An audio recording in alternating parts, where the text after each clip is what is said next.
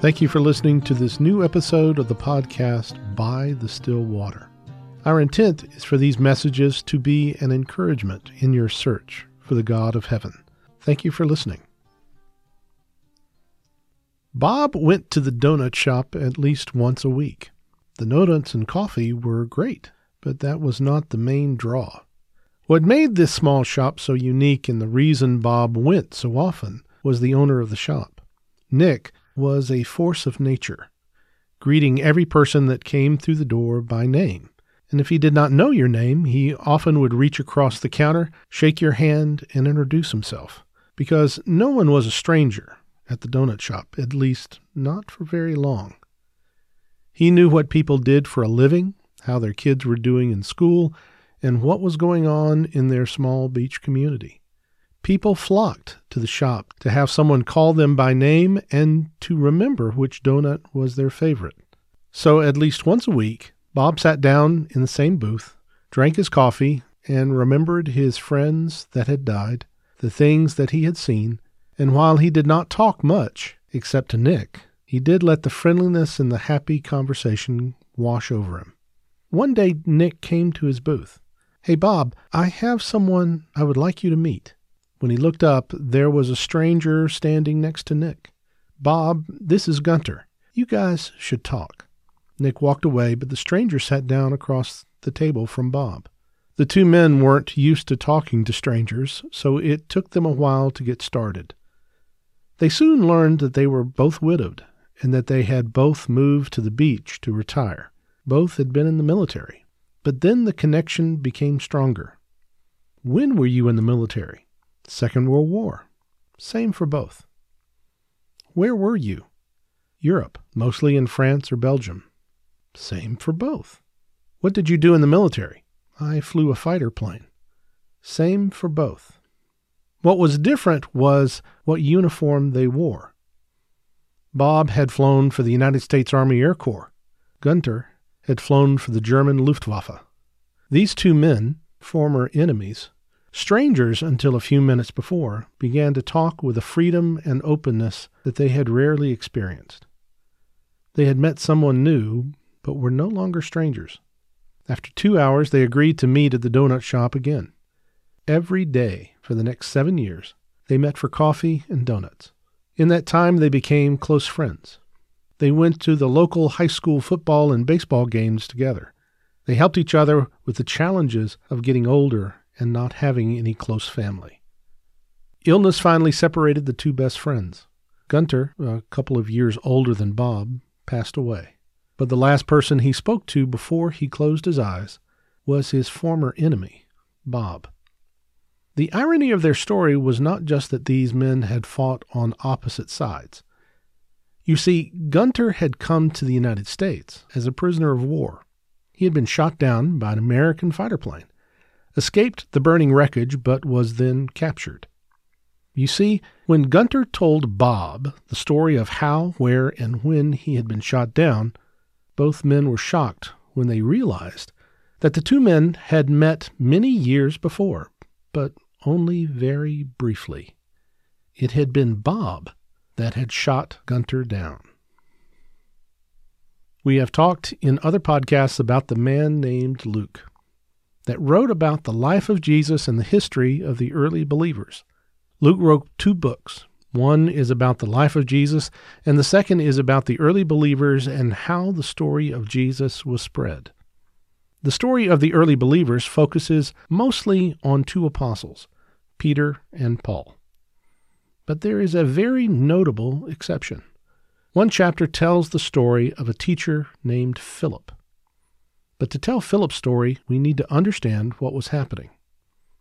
Luke records the first time Peter stood up and shared the message of Jesus as the Messiah and as the risen King. At that moment, thousands of religious travelers were in Jerusalem for the festival of Passover. They were from all around the Roman Empire and even further. Luke gives a list of where these travelers were from, and they include what we would today call Morocco, Ethiopia, the Balkans, Saudi Arabia, Egypt, and Turkey. As the story of Jesus was spread, these travelers were some of those that became believers and followers. But the longer they stayed in Jerusalem, they began to run out of money. Yet, those from the area of Jerusalem willingly sold property to help these fellow believers stay together. Because of some cultural challenges, some of the believers were being overlooked. To fix this problem, a group of men were appointed by the apostles to make sure this did not happen again.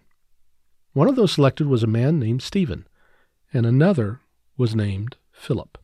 But something was about to happen that would alter the situation in a dramatic way. The hostility of the religious leadership towards the followers of Jesus had been rising ever since the crucifixion.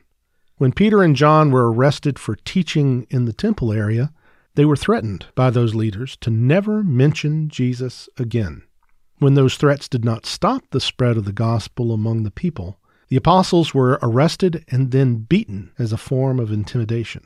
Finally, when the leadership became frustrated with the young teacher Stephen, the religious leaders used rocks and stones to beat him to death.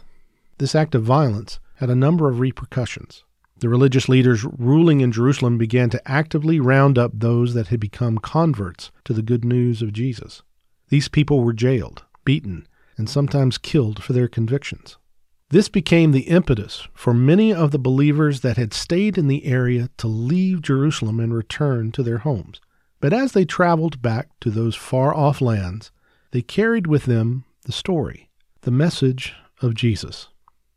One of those travelers was Philip, the same one that was a friend to Stephen and had helped with those believers that had been overlooked. His part of the story of the early believers is told in chapter 8 of the book of Acts.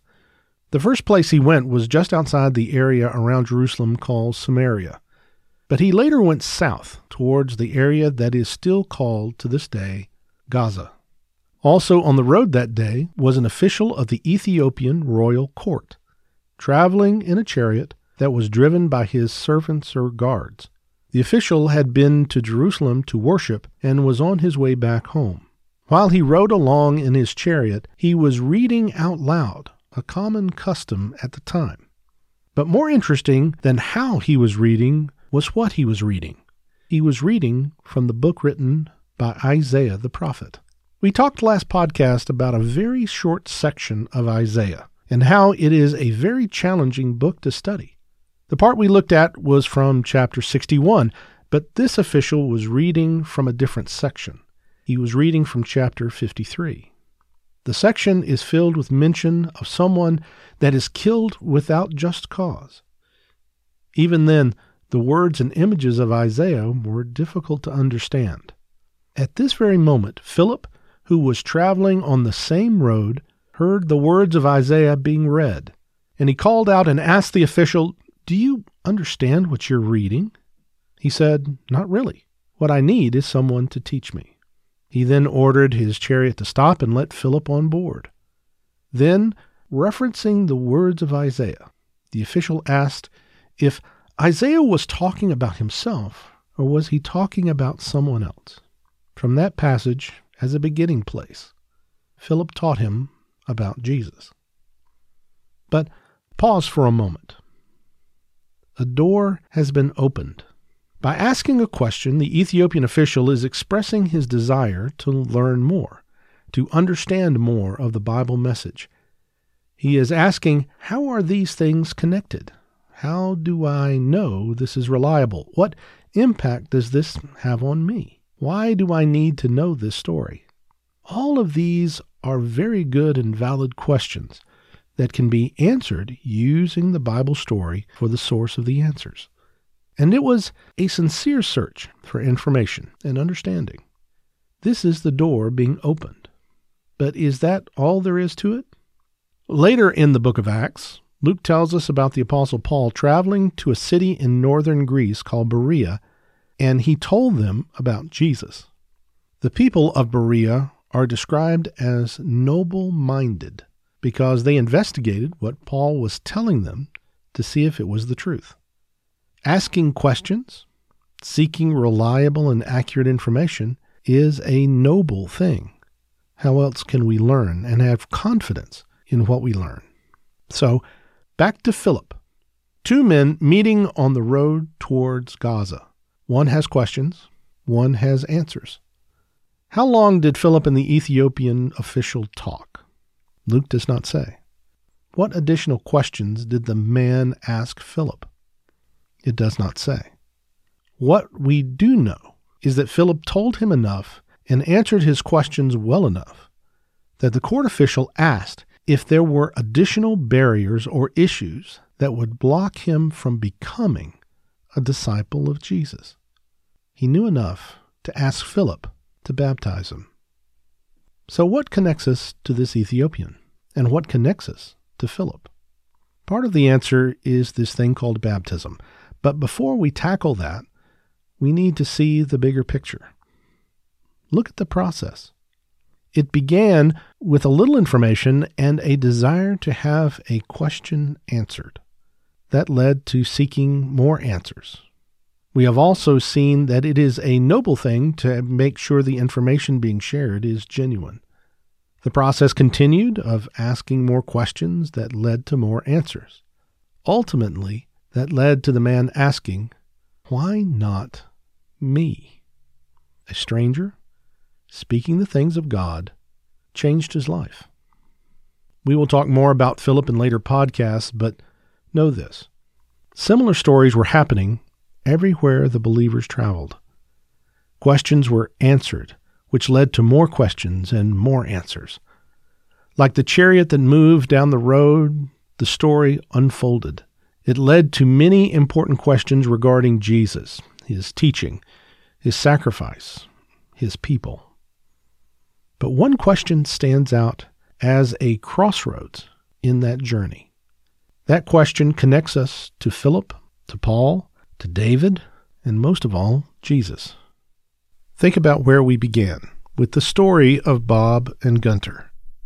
Two men find that they are connected to each other, and they let that connection change them forever.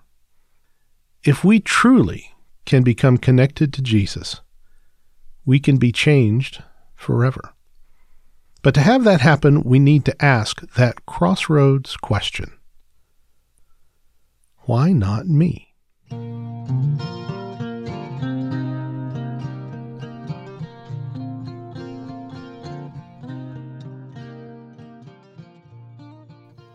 Thank you for listening to this episode of By the Still Water. It is our desire that these messages reflect the true Word of God. If you would like to reach us, you can reach us by email at bythestillwater2024@gmail.com. You can also find us on Facebook at By the Still Water Podcast. Please consider subscribing. This will alert you to new episodes when they are made available. Again, thank you for listening.